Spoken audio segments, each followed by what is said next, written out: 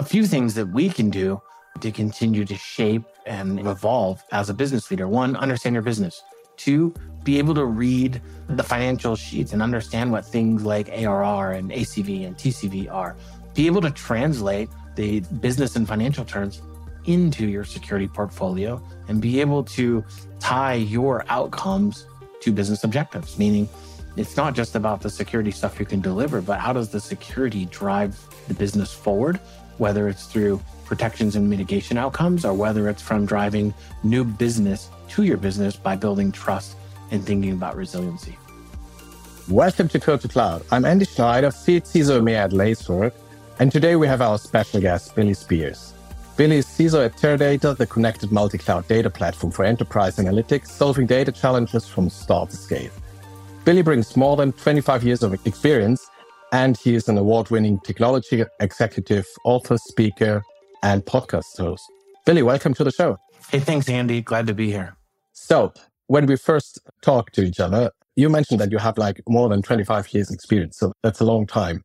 And what we share, both of us, is that we started mostly directly with security. We bring in almost 50 years of security experience. So let's start with the first part. Every time when I talk to CISOs, what's for me very interesting is what is the most pressing challenge and priority right now? I think when you're talking about the cloud, the most pressing challenges I see today in cybersecurity start with the landscape. Inside that landscape, we have sophisticated cyber attacks, data breaches, and more prevalently across the globe, privacy concerns. There's other things below that, like cloud security risks, emerging technology, supply chain attacks. We can even get into things like the skills gap and regulatory compliance. But I think all folks or companies, in order to tackle these challenges, they should really focus on things like multi-layer defense strategies, securing their sensitive data, and adopting cloud security measures. So if we look at that, what do you think? Did the threats really change? If we look back 10 years where the cloud was still new, more on-prem environments, did it really change or did it somehow keep the same and just the technology evolve? Well, I think technology continues to evolve and attackers become smarter over time. So I think as technology evolved, the threats become more sophisticated. I don't know if the base part of the threats changed so much as the methods of the attackers and the exploitation risk. I remember when phishing was one of the most common attack vectors where attackers came in. So it's not like the sophisticated super zero-day exploit, mostly it was phishing.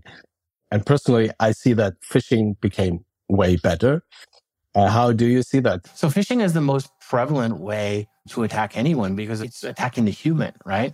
So the idea behind phishing is what pretext or what scam can I come up with to get you to interact with me to ultimately lead towards, exfiltrating something, whether it's native knowledge or your most precious credentials or something in between. Like maybe you've gotten emails or texts that say, hey, go to Best Buy and send me over some gift cards. So are we getting better?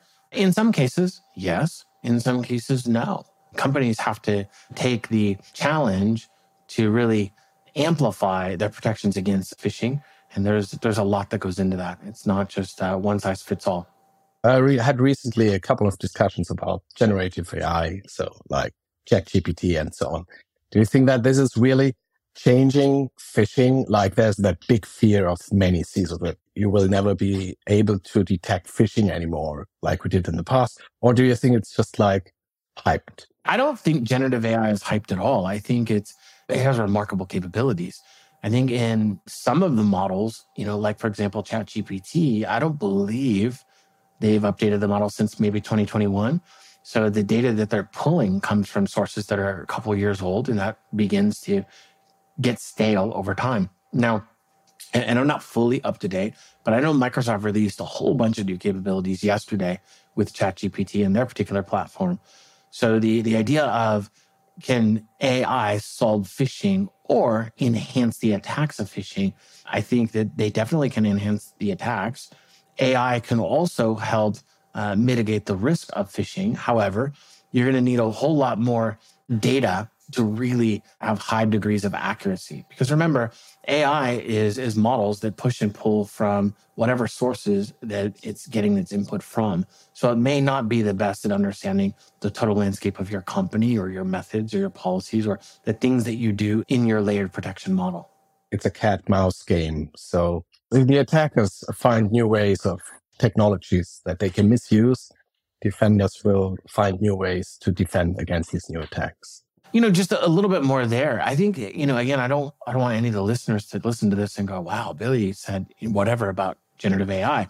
I think there's a lot of pros there. Creativity, innovation, what you use it for, right? The sky's the limit. And we have to do a really good job of making sure that whatever you're using it for has protections around it's a new capability, right? So we have to have some protections to make sure that we don't go in with a blind eye and create more risk as a result. I had that experience with my son. I have a 7-year-old son, my older son, and he's bored by school. So my wife and I, we asked ChatGPT to give him some maths lessons, but only addition. He's not good in subtraction, so only addition. And then ChatGPT created like pages of additions, but some were subtractions in it. And then we said, but you added subtraction. And then ChatGPT apologized for it. Said, oh, you're right. I did an error. So I still believe that it's not hype, but there's the potential. We shouldn't overestimate what AI can do. It's still the beginning, but you're right. I see that the sky is the limit. So we'll have a lot of potential in there. And also the models, like we talk about ChatGPT, it seems to be the most prevalent today, but really what kind of models is the AI or are your particular type of AI? What is it using? And we could get way in depth on this kind of stuff. But if we keep it high level and just say, hey, listen, generative AI, there's pros and cons, and we should consider those things as we continue to move forward. I know in my world, there's tons of discussions around this right now. And we need to consider all those things and come up with a collective point of view. If you move away from generative AI to machine learning, I think that's, for me, the better term to call it still machine learning. Machine learning and security. I've heard that like for a decade, but do you think that we have like some kind of breakthrough that where the cloud allows real machine learning rather than having it before? Or how are you with machine learning and security? Yeah, well, I think, again, you're talking about algorithmic models, right? So you think you can use the AI to enable some things, and you can use the machine learning to do things like automate or create efficiency. You can create personalization. You Absolutely. can use it for data augmentation and simulation. You can use it to make your base better because it's learning from itself, right? You can also use it for better business intelligence when you start thinking about how do I get to the root of what I'm trying to solve. In security, you have all of this data that comes in. How do you consume that data with any sort of consistency and then deliver out the maybe anomalous results or the spikes of risk at the appropriate point of time? And this is the future for us. You don't have unlimited humans to throw at the problem. So you're going to need to use technology or augment that technology to solve the need. And I think AI and ML chunks through it, but I think AI does that. You're talking about unlimited consumption and being able to sift through to the finite detail, potentially. I mean, again, there still has to be a whole bunch of calibration and configuration associated with that. But I absolutely think you can get through analyzing vast amounts of data and then generating that sophisticated outcome that's expected through security sort of logging. Agree. There was one thing I read an interview from you. I don't know which one was it, but it was about the evolving role of a CISO. So how the CISO role has changed over the, let's say, decades almost. Mm-hmm. And one thing that was driving me my whole career is that getting out of that, let's say, chasing alerts and becoming more like a business enabler. So turning security into a business enabler was always something driving me.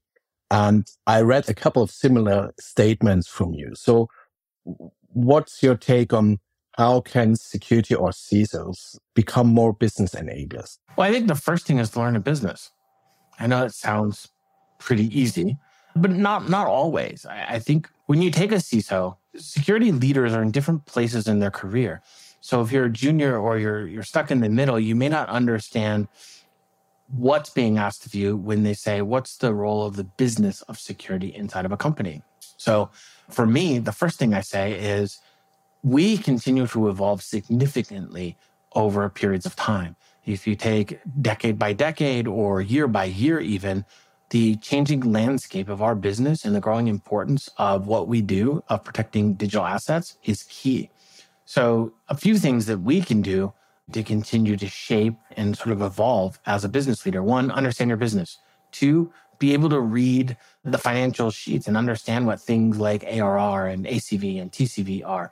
Because when you're on calls with salespeople asking you for things, those are the kind of terms they're going to use. Be able to translate the business and financial terms into your security portfolio and be able to tie your outcomes to business objectives, meaning it's not just about the security stuff you can deliver, but how does the security drive the business forward, whether it's through protections and mitigation outcomes or whether it's from driving new business to your business by building trust and thinking about resiliency. Yeah, I love that, especially reading the financial report. So it's my recommendation. There are these tips out there, the first 100 days of a CISO, and there are like tons of tips. And I usually just say, read the financial report, then read it again, and read it again until you really understood what is driving the business, what is making the numbers, where are the crown jewels, what is bringing value to the organization. I really love that. Brilliant.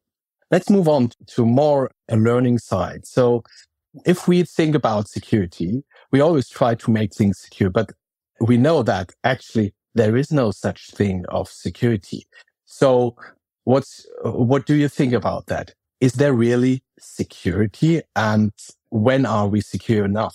Well, I think there is security. I think what we do is we manage a series of protections or safeguards to try to build security into our companies or products or whatever it is you're protecting into some agreed upon tolerance structure, meaning how much does it cost for security to get to X? How much extra would it cost to get to Y? And does X align with our business or does Y align with our business? Because I think the idea of you come into a company and say, I want to solve all security things, while that's helpful, that might also stall your business from growing. Or you might be using money from other investments to prevent some new innovative thing from occurring. Now, again, no way am I advocating that we should just do things without security being included. I'm saying it's a risk-driven posture, and we need to make sure that the security team is building definitely past the basics, but into where the business feels good about the risk that it's carrying forward, because you're never going to solve everything. Right. So if we look at the security leader, so the CISO or whatever title the person has, maybe the title will change in the future to make it more confusing to everybody. So if we take the security leader, what makes a good security leader in that, let's say, I wouldn't call it sandwich, but in the between, how should the modern security leader be like? The great security leaders that I run into in the business, they're also business enablers.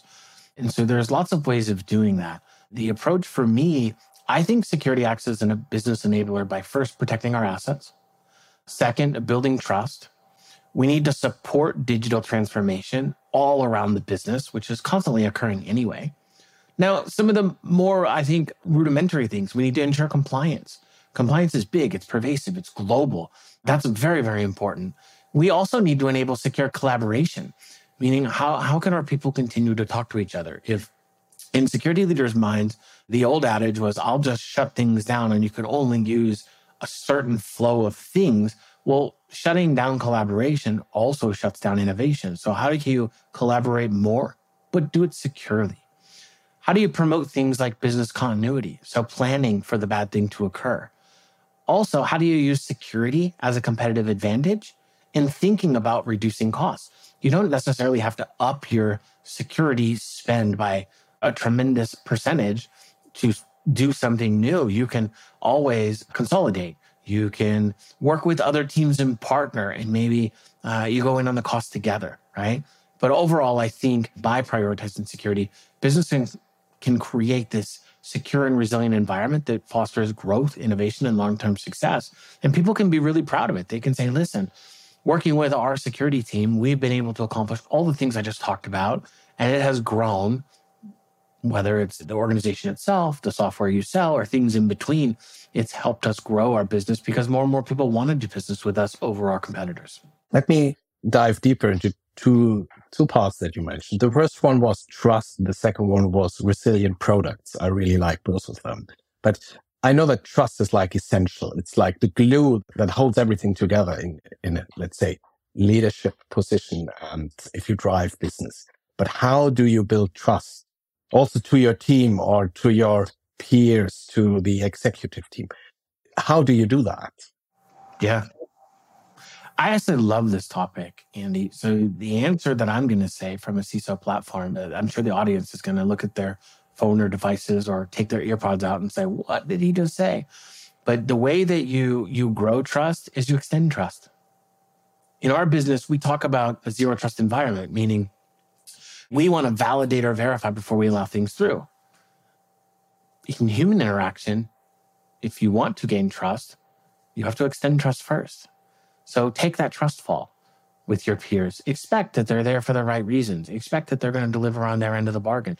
Expect that they're going to do what they say they're going to do. And then credibility of all those actions enhance the trusting relationship over time. But much like going to school, I'd like to think that you start with an A because the company hired you and they have a whole philosophy of how you got there. Now, can you keep the A? That's based on our interaction over time. So I want to make sure that I follow through and keep my commitments and do the things that I say. I also want to make sure that, I'm constantly advising you on strong security practices because I want to enhance our relationship confidence over time. And I want to make sure that you're more likely to engage me because I've demonstrated that commitment with you and in your group, regardless of where you are around the business. And that's true for CEOs and boards and other things. We want to make sure that we're all committing to the same set of standards, for lack of a better term, and that we keep up our end of the bargain. As a CISO, it's not my job to go say, well, sales and marketing, here's my 2 cents in what they're doing. It's my job to say, here's how security can help them be successful. And that's true for legal and HR and finance and product teams and IT teams and everywhere else. I don't have to go in and have some sort of disagreement with our CIO. Instead, at Teradata, our CIO is my partner. I want to make sure that she's as successful as she can be. And I want to make sure that I'm a trusted and valued partner to support that success over time. It's almost an advisor position to help everyone getting better in their job. There's an equal part to that too. We have to listen well. It's easy for CISOs to come and tell people, here's what we think we've done wrong. But we need to take the criticism equally. So if we listen, we can learn. If we think about criticism as a gift, then every time someone tells us something, I think the more it stings, the more you have to really interpret what you're hearing and figure out ways to get better. Don't wait a week, a month, or a year. Try to figure out how to incorporate some of the things that you hear right away and watch how everything around you begins to change for a positive way. Absolutely. So the second one that I wanted to deep dive a little bit was that resilient product. So what is needed to build a resilient, let's say, digital product? Let's keep it on the digital level. So maybe even digital product on a cloud environment or something. So something modern. So what do you need to do that? Yeah, I think you have to prepare for disaster. So incident response is a huge one. Ton of things, sub things in incident response around planning all the way through the after actions after a response occurs. You have to think about your disaster recovery strategies and helping the business maintain its operations throughout something negative that's occurring, because that's important. Anytime you can support minimizing downtime and in protecting, critical systems, enabling things like BCDR, security measures, uninterrupted services, ultimately leads to minimal financial loss, but it also helps, I think, improve the relationship with your customers because they're counting on you in some cases to make sure things are up. For example, what would the world do if Amazon or Azure went down? We would all be in the same place saying, wow, this is a problem. So we're counting on them to keep their systems up so that, our companies can continue to do all the great things that they're accomplishing. Yeah, fully agree. I remember I did let's say, a third-party risk analysis in my last company. And we thought we have to first was BCM, traditional, looking how to keep business continuity and the digital products up and running. We found out we totally rely on AWS. All of our services, everything is on like AWS. The biggest risk would have been if AWS would have been down. But we thought if AWS is down and GCP is down, so these were the two hyperscalers, no one would notice if our business is no longer available because nothing would work anymore. Literally nothing like that. Yeah, it's likely they would be down too. And I think even in those processes, right? I think if your company has a strong crisis management plan where, security incident response is just one of many crisis strategies that you have to think about, it all evolves down into, 2 or 3 major categories. Now, if you make your plan much more sophisticated to the audience, then good for them. But it really starts with great preparation, a swift response, the thorough investigation of whatever's happening. And then there's after things. So whatever comes with continuous improvement or the post projects or making the plan better or more resilient or whatever, that's important. So anytime disaster strikes, if you have a good plan, a solid plan that's been practiced, vetted, everybody knows their roles, it can definitely alleviate a lot of pain and a lot of stress right away.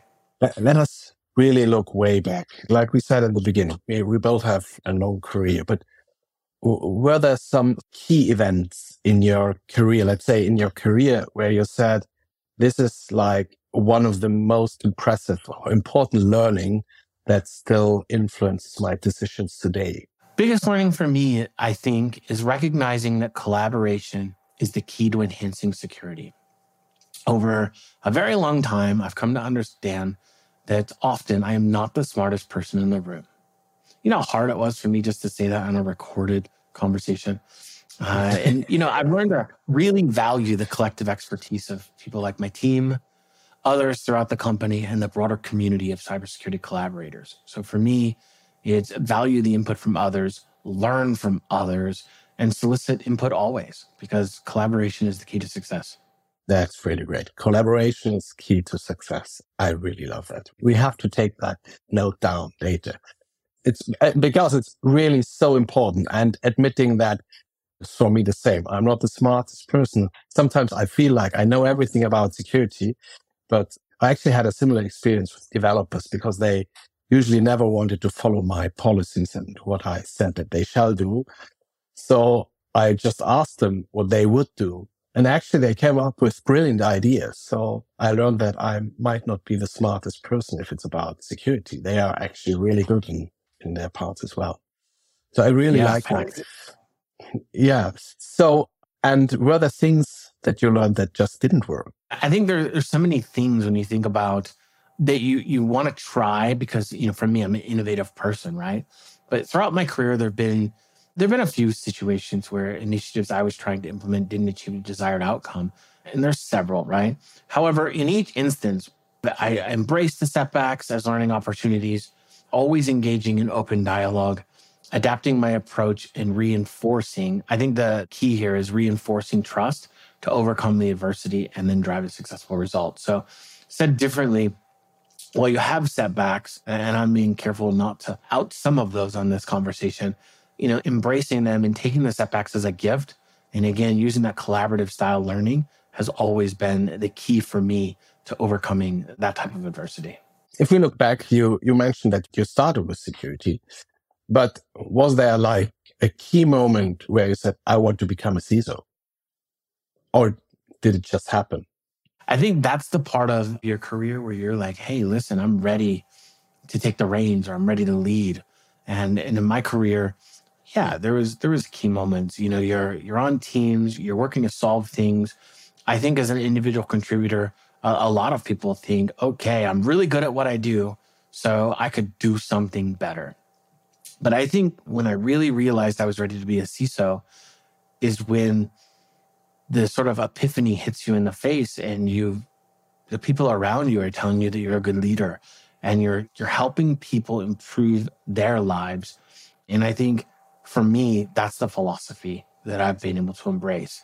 When I really felt like I could help people in their career, grow the career, help the organizations that I work for improve their overall security portfolio, but still serve the community around me, then I felt like it was my time to step out in the light, manage my own program and continue to grow myself. Do you have like a tip there are many people out there that want to start in cyber. We have a talent shortage. How big it is, there are many numbers out there.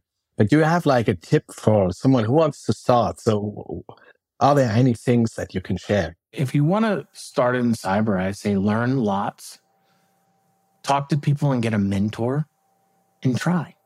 A lot of people in cyber think that, hey, if I'm not 15 layers deep, technically I can't do it. That's not true. There's a lot of jobs in cybersecurity or information security or security itself, depending on where you are and how you communicate the role, that are not technical at all. We have program leaders and we have auditors and you have risk type people and you have people who love to just write. We have professional writers in cybersecurity. You have folks that love to tinker with technology. That's important. We have engineers. You have architect mindsets in different technologies and different environments and different ecosystems. And then you have leadership. So you go from the individual contributor to managers. You have people that are really good with people. And I think a misnomer with managers is I can't manage a team unless I'm so deep and understand what everybody's going to do on the team. I don't think that's true. I think a great leader is someone that brings the best out of the people they work around and can influence a positive outcome. And so there's lots of tips and tricks and techniques and psychological ways to get that stuff done. But good humans can lead great people. And great people will ensure that they're taking care of the humans that are out in front of them, taking care of the tactical sort of details along that journey. No, that's brilliant. So I will listen to that myself a couple of times again, because I'm a father of 2 kids, and actually you can replicate a lot of things with parenting to also leadership. So really making people better by influencing them is one of the greatest achievements you can do as a manager and as a parent as well. Yeah, I really love that. Yeah, for sure. Andy, one thing I want to go back to, I forgot. As you're talking, I'm like, oh yeah, here's 4 more things. I think join professional networks. Join the networks. It'll help you build a strong foundation. It'll help you figure out your path. I was joking before this conversation started, Andy. We have 700 plus some odd certifications. Go get some certifications. See if those things are relevant for whatever industry you want to work in. And maybe you can get some hands-on experience too. Find ways to open up sandboxes or go into these learning platforms and gain some entry-level experience so it gets you that foot in the door at companies. And then your career will take off. But I think the backbone here is networking with people that are already in the business. Before you mentioned search for a mentor. So now it's not a ask for you, but if we have CISOs as listeners, take your time and offer being a mentor for others that want to start in cyber. I think this is so important because asking for a mentor is one thing, but being open to be a mentee, that's really very important. So those need to come together. Listen, this is a total vulnerable thing to say. It's true. I mentor lots of people. But guess what? I'm also a mentee to some people because I think I don't care where you are in your career and I don't care how long you've been in the business, you're always going to have blind spots. And I think mentors can help you grow and navigate, not only so you can see the blind spots, but navigate to the journey ahead because there's always something that you want to fulfill. There's always a piece of the business you don't see. And in your part of the business, you're so deep in everything that you see that sometimes you got to pop your head up and look at things around you and just continue to learn from peers or superiors or maybe folks in other companies that are doing the same thing you're doing.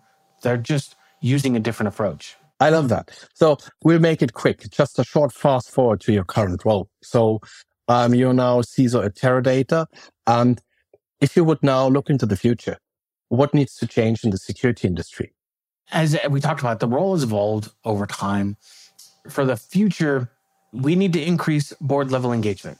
And I think CISOs will continue to have more significant presence at the board level, but it's in your updates and talking about security risks and your incident response plans and the associated mitigation strategies. These play critical roles in influencing the outcomes and advocating for appropriate investment or appropriate support with board level oversight. I think emphasizing business alignment. We have to further align on security initiatives with business objectives and associated risk management strategies. You as security leaders need to work with other business leaders to ensure your security measures enable things like digital transformation, innovation, and growth.